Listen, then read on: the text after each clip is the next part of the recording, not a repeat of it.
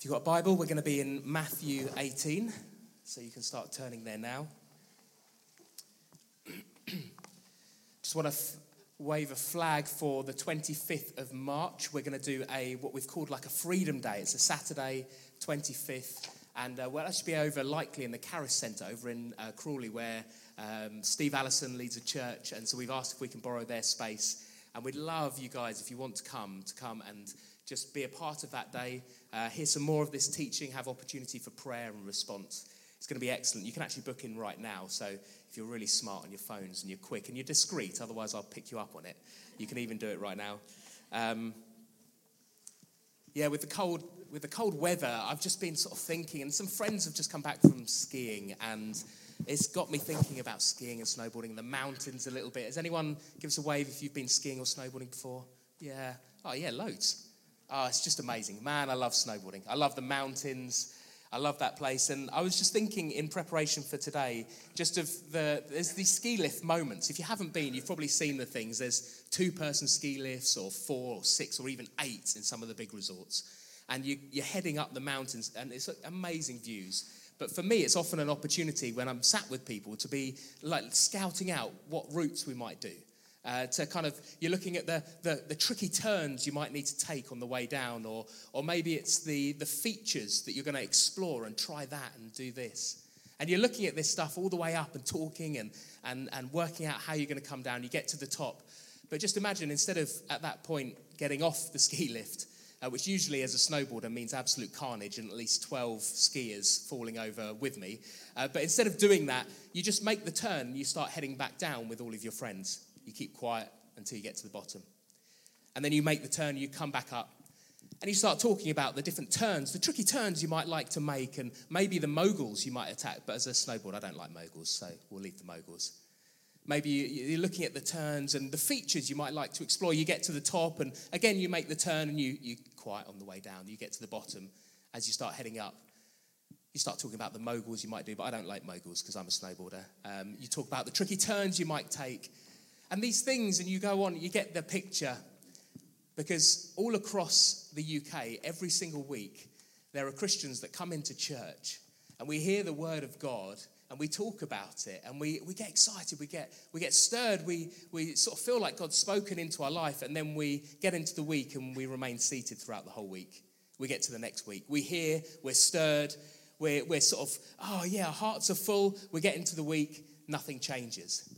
And this happens thousands of thousands. Churches are filled all across the UK, and there's nothing profoundly taken into the week. And I just want to say at the beginning, it's going to be a tough morning, but this morning, the world does not need to see believers coming down the mountain on their pews.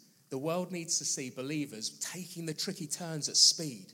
They need to see the world needs to see believers tackling these obstacles and these features and having a go at things. It needs to see us going over moguls, although I don't like moguls because I'm a snowboarder. But you get the idea. Instead of coming out of this place unmoved, unchanged, I believe we've got an opportunity this morning for genuine radical change in our lives. It's not going to be an easy listen this morning. In our series on Freedom Encounter, which we're right in the midst of if you're new to us, then this morning's a tricky one because we're looking at forgiveness. Now, forgiveness has never seemed so attractive, and yet in reality, if you've ever tried it, been so hard, right? It doesn't matter how many times you speak on it or you listen to it, it could go a week, and then there's more things. You're like, oh boy, forgiveness. Yeah, it sounds such a good idea. Lovely concept, Dan, but in reality, it's so hard. I'm just going to pray. Heavenly Father, Lord, I ask that you would be with us. I ask, instead of taking that turn at the top of the mountain, coming back down, only to start the whole thing again next week, would you let us know how you want us to apply and to live in the good of the freedom that you offer? Lord, this world is so tough. I can't imagine the amount of pain that has gone on in this room, inflicted by others and by ourselves and all sorts of circumstances. But God, you give us the way to freedom, which is forgiveness. I pray, Lord, you'd give us faith this morning to take hold of your word and apply it. Amen. Matthew 18. It's entitled The Parable of the Unmerciful Servant. Then Peter came to Jesus and asked, "Lord, how many times shall I forgive my brother or sister who sins against me? Up to 7 times?" You get the impression at this point Peter's trying to be generous. 7. Whoa. Jesus answered, "I tell you, not 7 times, but 77 times. Or in some translations it says 7 times 70. Therefore, the kingdom of heaven is like a king who wanted to settle accounts with his servants. As he began the settlement, a man who owed him 10,000 bags of gold was brought to him. Since he was not able to pay, the master ordered that he and his wife and his children and all that he had be sold to repay the debt. At this, the servant fell on his knees before him. 'Be patient with me,' he begged, 'and I will pay everything back.' The servant's master took pity on him, cancelled the debt, and let him go. But when that servant went out, he found one of his fellow servants who owed him 100 silver coins. He grabbed him and began to choke him. 'Pay back what you owe me,' he demanded. His fellow servant fell to his knees and begged him, 'Be patient with me, and I will pay it back.' But he refused. Instead, he went off and had the man thrown in prison until he could pay back the debt. When the other servants saw what had happened, they were outraged and went and told their master everything that had happened. Then the master called the servant in. 'You wicked servant,' he said. 'I cancelled all your debts. I cancelled all the debt of yours because you begged me to. Shouldn't you have had mercy on your fellow servant just as I had on you?' In anger, his master handed him over to the jailers to be tortured until he should pay back all that he owed. This is how my heavenly Father will treat each of you unless you forgive your brother and sister from your heart," Jesus said. I love Peter. He so often asks the question that we're all thinking, right? It's like he's probably got a scenario in his head, someone that's been annoying him, maybe it's John or James. The things they keep saying is just really winding him up. And so he asks Jesus, "So how many times do I have to forgive?" And he's asking the question we're all thinking, right? How many times with that colleague or that family member or that person that you just bump into? How many, like seriously, that neighbour, how many times? And Peter asks it. I probably wouldn't have asked. I prefer to be a bit further back and just hear other people ask the questions and then go, "Oh, I wouldn't have asked that." But he asks, and it's tough teaching. I've broken it down into 3 sections for us this morning. Number 1, how important is forgiveness? Number 2, what is forgiveness? What is it actually? What's the Christian teaching on forgiveness? And number 3, how do I forgive? So firstly, how important is forgiveness? Like how much should we listen to this, Dan? Let's look at possibly the trickiest part in this scripture, which is from verse 32. And it just talks about how the master calls back in the servant. You know, he's been caught not being merciful even though he was shown mercy. And so the master calls him back in, "Get back here," and calls him, "You wicked servant. I cancelled all your debts. Shouldn't you have shown mercy?" And then in his anger, hands him over to the jailer to be tortured until he should pay it all back. And then Jesus says these words, "This is how my heavenly Father will treat each of you, unless you forgive your brother or sister from the heart." Jesus, quite simply, is saying that unforgiveness in our hearts will lead to punishment from God. But wait, Dan, what about the free gift of eternal life? What about grace? Not deserved, not earned, a free gift given to us. Well, how does this whole thing work? Are you saying, Dan, that if I forgive that person, then I earn eternal life? Is that how it works, Dan? Is it kind of a transaction like that? Surely that's legalism. Surely that's not what we've been talking about all these years. Well, that's not actually what Jesus is saying, although it is, when you first read it, quite confusing. We know it's not what he says. If you go a little bit further in Matthew 25, Jesus again is laying out some tough teaching. And he's saying he's saying that at the end time there will be judgment, and he will call to himself all people, and like a shepherd who separates the sheep from the goats, you might remember this story, the sheep on his right hand side and the goats on his left. And Jesus says that to the sheep on his right-hand side, he will talk to them and he will say, well done. You can enter my glory. And they're asking, why is this? And he says, because you showed mercy on the one that needed mercy, because you cared for the poor, because of that time that you clothed the naked, because of that time you fed the hungry. And they say to him, but it wasn't for you, we didn't see. And Jesus says, when you did it for the least of these, you did it for me. And then Jesus says about the ones on his left, the goats.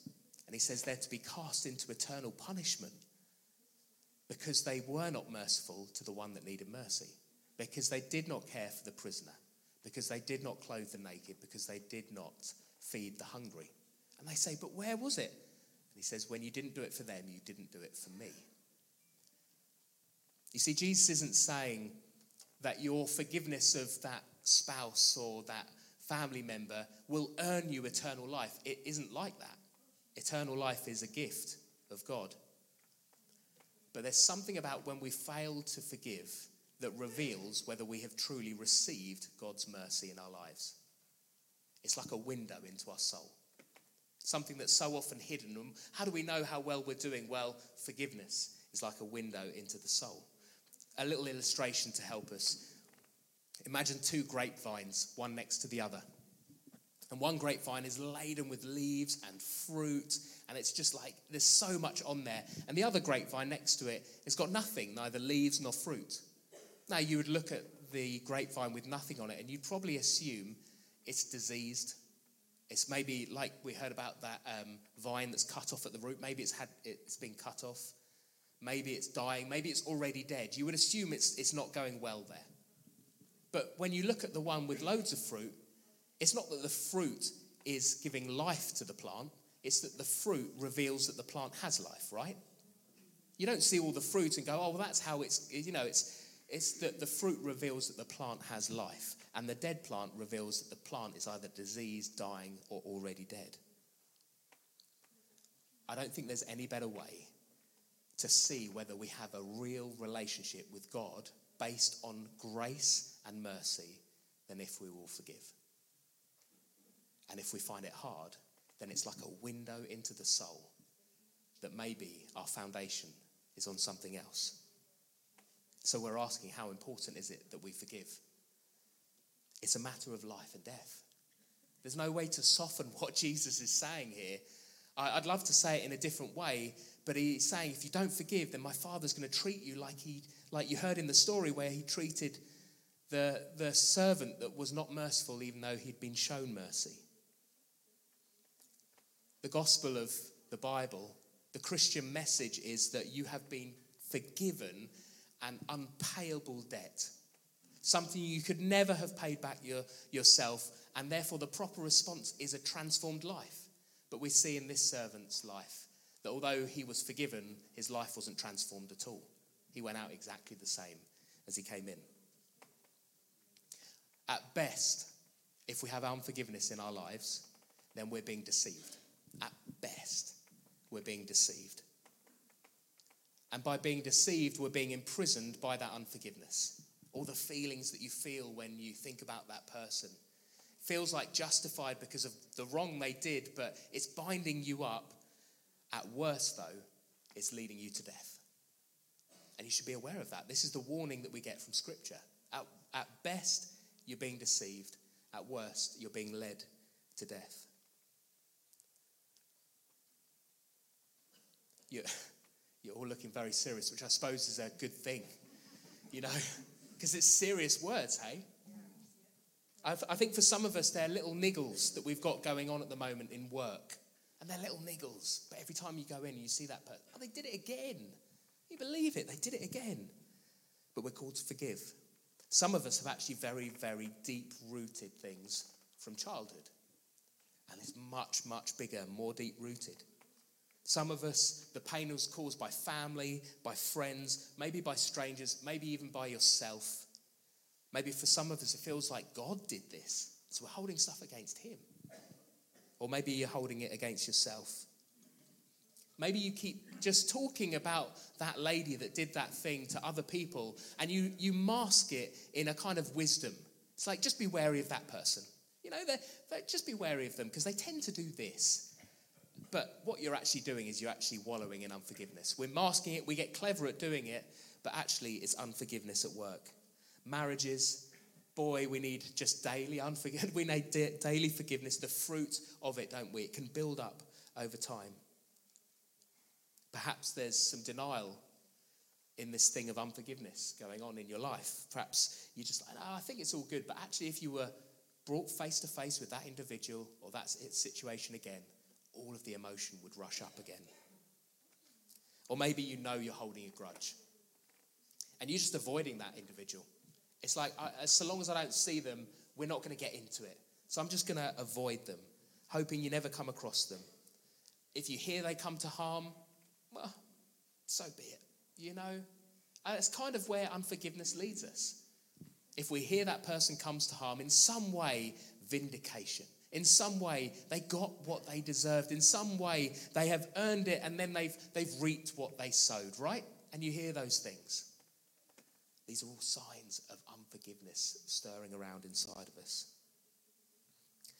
A gentleman called, it's a believer, Frederick, I'm not even going to go for his last name, starts with B. He writes this: of the 7 deadly sins, anger is possibly the most fun. To lick your wounds, to smack your lips over the grievances long past, to roll your tongue over the prospect of bitter confrontation still to come, to savour to the last toothsome morsel both the pain you are given and the pain you are giving back. In so many ways, it's like a feast fit for a king. The chief drawback is that you are wolfing down yourself. The skeleton at the feast is you. You see, the alternative to forgiveness is about absorbing yourself.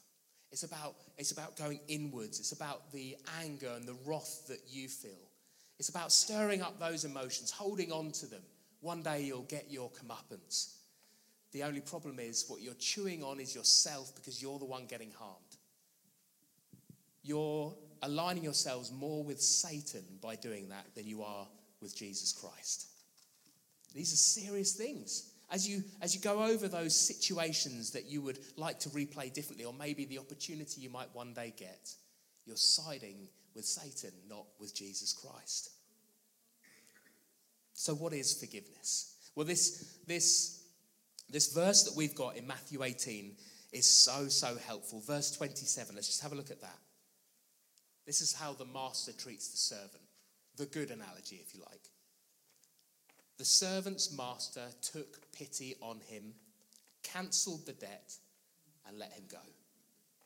Take pity, cancel debts, let them go.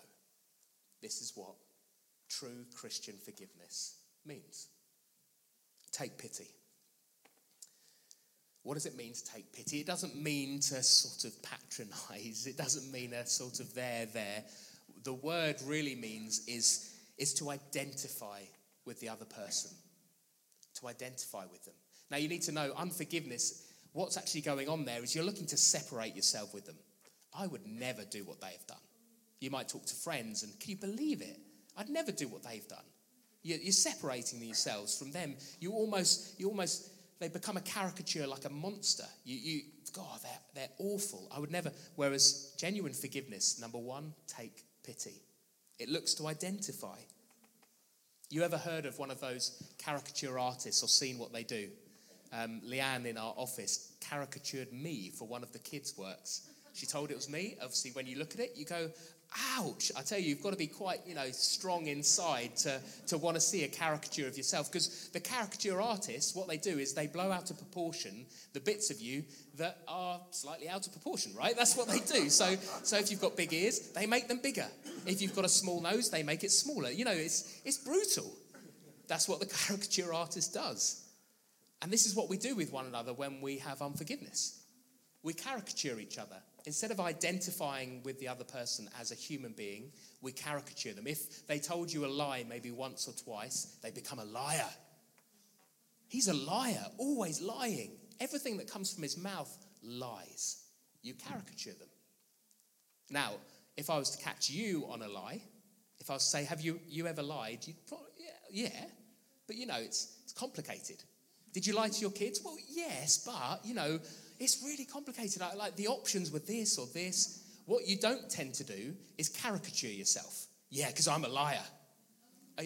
Did you ever lie? Yeah, I'm a terrible liar. Always lying.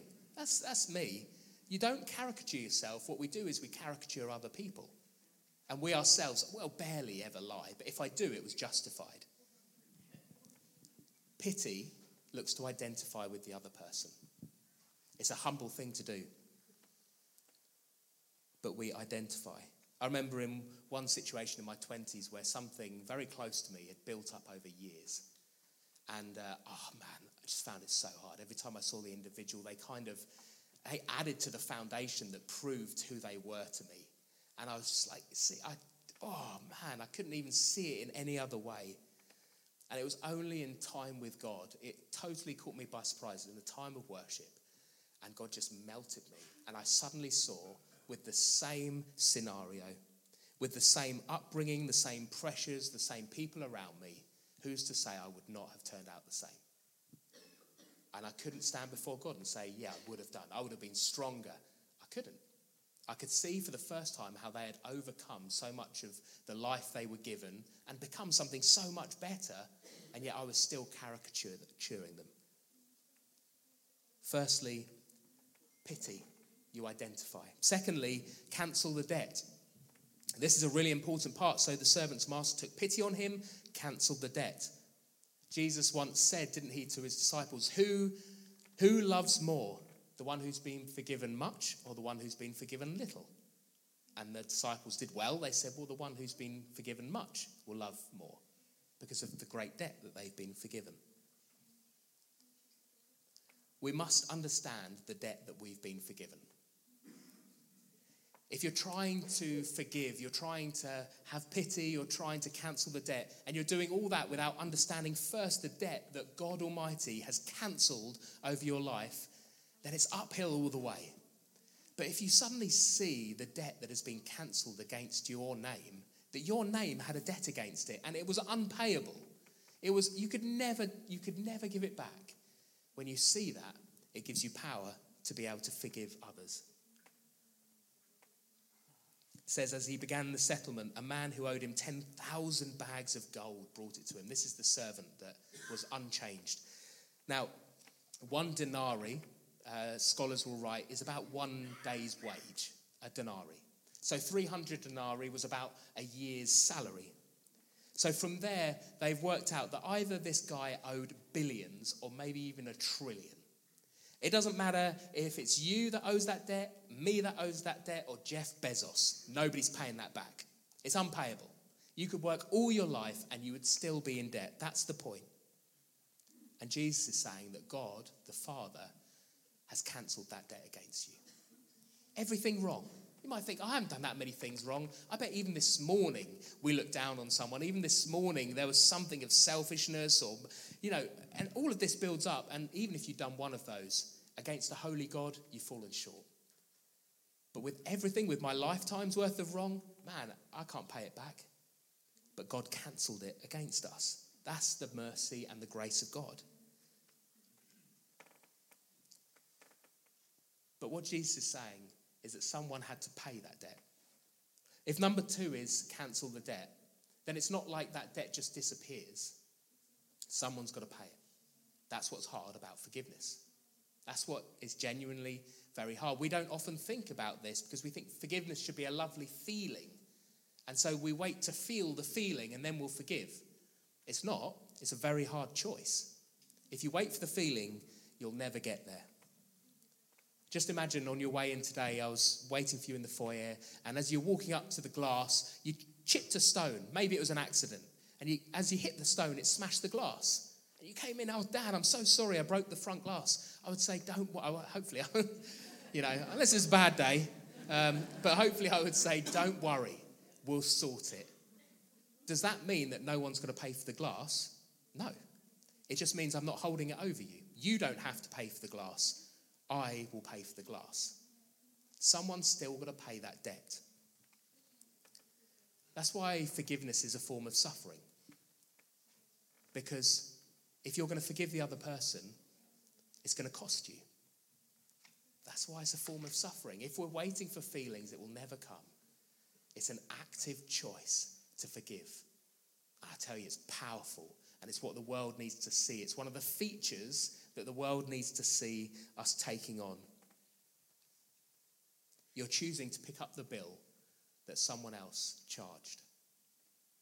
And so, forgiveness is importantly a form of suffering. By forgiving, you are aligning yourself with the very journey that Jesus Christ took. The suffering that he went on. You're saying, I'm choosing that by choice to follow the gospel. Not to follow my own will, but to follow him. Lastly, we let them go. Servant's master took pity on him, cancelled the debt, let them go.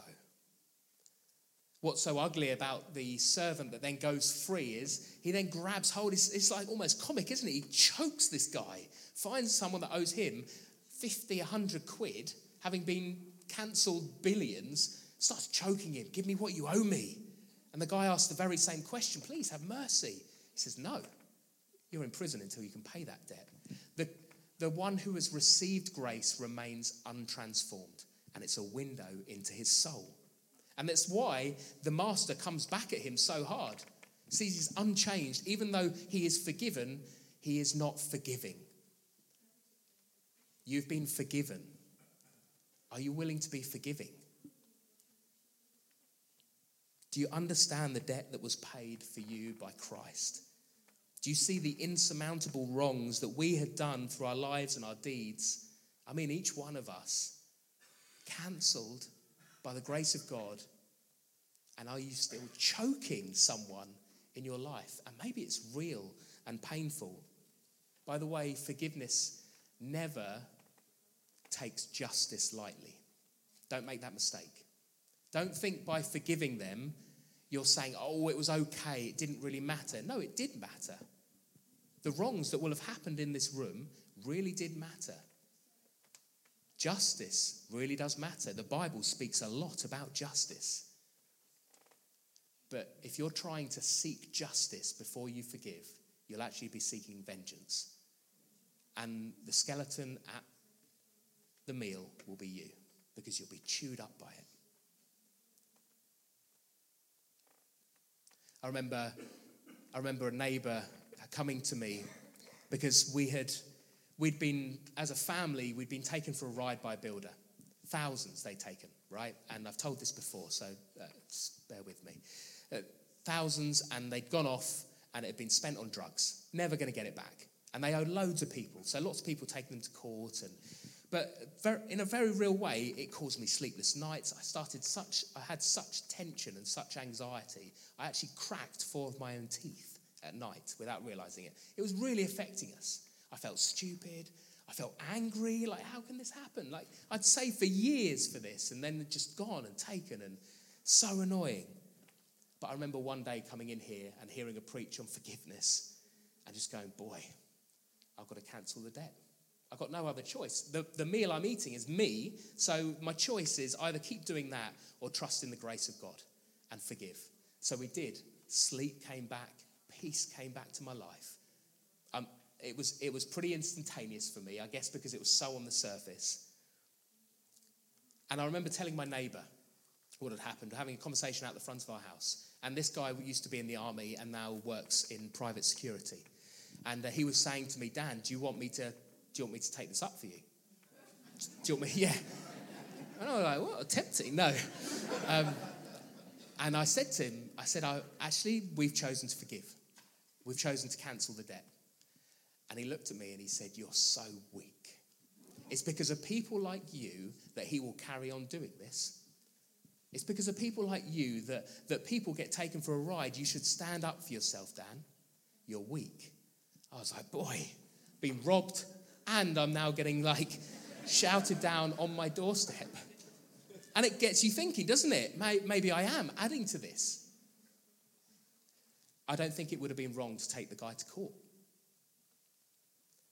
Justice. If I genuinely thought other people were going to be taken for a ride to protect them, I would have done. if I thought it was going to be for his benefit as well, because that's how far love goes, doesn't it? Actually cares for the perpetrator. You identify with them. If I thought it would have helped him to actually go through something and to not do that anymore, then I would have done. But for me, I could not even go near that as I was, because I was chewing up myself. It would have been vengeance. I wouldn't have been seeking justice at all. I would have been seeking vengeance. I wanted my pound of flesh out of him. That's why I had to forgive.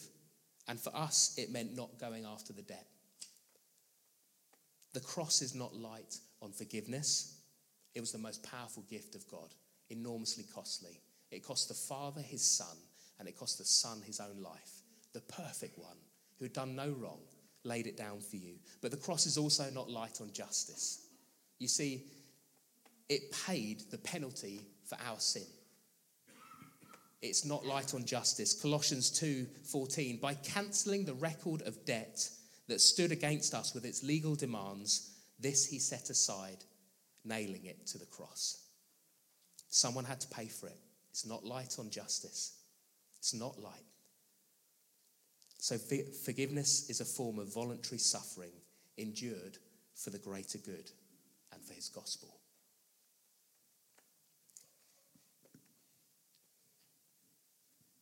We're going to start looking at what this looks like, and we're going to stand and pray in a minute. I wonder if Hillary still here. Would she? Yeah, thank you.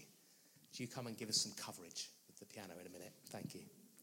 I want to give us some practicals, because it's like a pantomime. Shall I stand behind you, Hillary? Is that some practicals? I think the first and most important one is it's an active choice. Scripture talks about granting forgiveness before you feel it. I think the world wants us to believe that when you feel it, then you come along to forgive. When you feel in the right place, when you've seen maybe things are changing in the other person, then forgive. The Bible talks about granting forgiveness and then feeling forgiveness. We need to ask for help for this. I'm under no illusions how hard this is, and how for many of you the things are deep in your life. So ask the Holy Spirit, because he's your counselor and he will help. He's a very real help in times of trouble.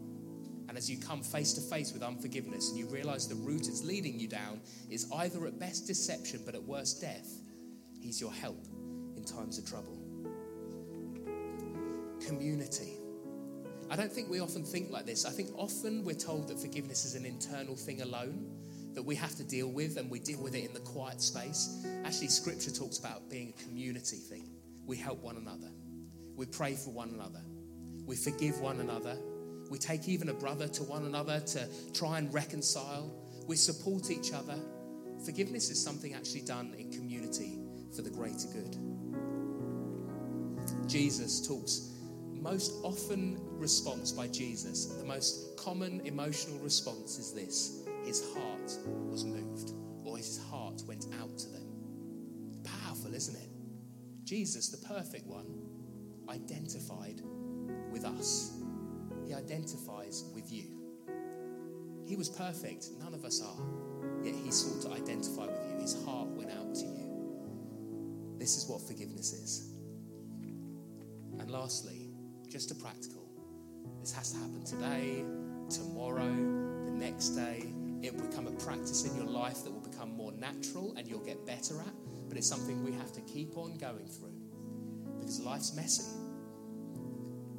Jesus says in Mark 11, when you stand to pray, forgive. It's like he's expecting you're going to stand to pray today. You're probably going to stand and pray tomorrow. Every time you do, forgive. It means taking pity, cancelling the debt, and letting them go. Should we stand together?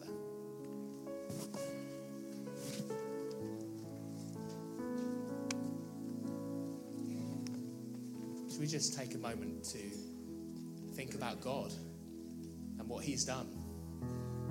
This is your God who came to the earth he created even when it had gone wrong, had mercy, compassion. His heart went out to you. He invites you, any one of you, maybe you've never responded to the love of God. to respond.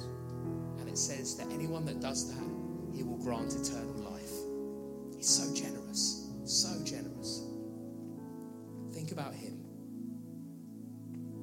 The one who, even whilst nails were being pierced through his skin, his hands, his feet, the weight of his body pulling on them, and he said this, Lord, forgive them, for they do not know what they're doing. Remarkable forgiveness. Remarkable justice. Lord, we ask, help us to live the gospel. Lord, we pray, let us not go up and down the mountain week by week without seeing, receiving, applying what we've heard. Lord, the world needs to see the church forgiving as Christ forgave. The world needs to see the church letting go of debts that have been held so tight, so that the world can see the love of God and the love that he has for them, and how he will also forgive them and cancel his debt. Holy Spirit, I ask that you would bring to mind anyone right now where there is a debt being held.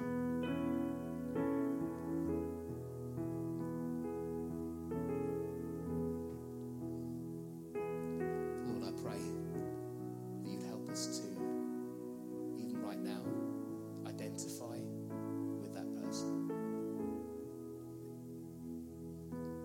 Help us to choose to cancel the debt. To say right now, Lord, what was done was not right, should never have happened.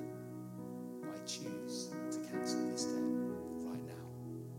I no longer want to have this over me. I no longer want this to be a part of who I am. I no longer want to chew over this thing only to realise it's impacting me again and again.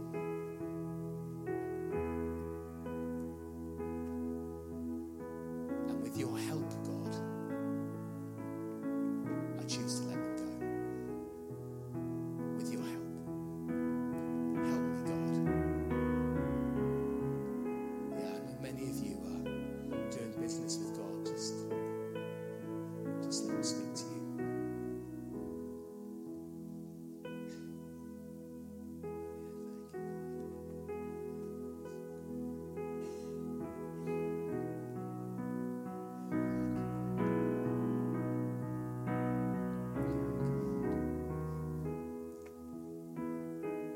Lord, in the name of Jesus, I pray, set us free in this place. I pray, allow us to grant freedom, and then allow us to feel freedom's touch in our lives right now.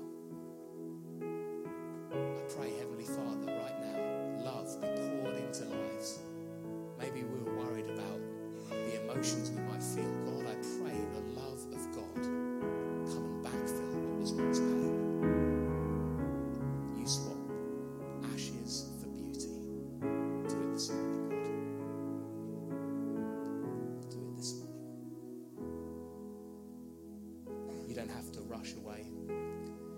We'll stay. A few of us might be at the front. Maybe there's something. Forgiveness is at many levels we appreciate.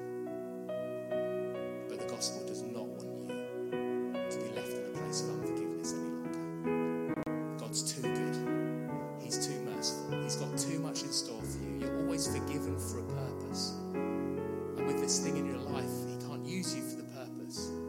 He's got good plans for you. So if you want to pray through, if things are a bit deeper, we'll be available afterwards. Come and pray. We've got the Freedom Day on the 25th, 10 till 4. Don't worry, you're not going to be exposed. No one's going to be made to feel silly. But you'll have a good amount of time to be able to pray through some stuff and do business with God. Lord, I thank you for this morning. I pray that as we go from this place, that you would bless us. I pray that you'd use us. Lord, I pray for anyone that's their first time. I pray that you would, Lord, just rest upon, and I pray for the love of God that we've been singing about to be experienced. Amen. Hey, my name's Dan Baptist and I'm lead pastor here at Jubilee Community Church. We really hope that something from this morning's word has blessed you and reached you. And if you'd like to talk about anything you've heard, or just be able to talk about maybe faith or get some prayer, then please get in contact. You can email us, give us a call at the centre, and one of the team's going to get back to you. We'd love to do this, especially if you're just thinking about what it is to become a Christian. You want to sit down and really talk that through with anyone. We also run regularly on a Sunday some Joining the Church courses. And if you want to know more about Jubilee Community Church and what it is to belong here, then you can just find out online when the next one of those is going on, and you can attend, have a meal, sit down, talk about it. We also have some amazing midweek group life where it's a great opportunity to dig further into your faith. Again, you can find out that on our website too. Anyway, just wanted to say hi and bless you, and we'll catch up soon.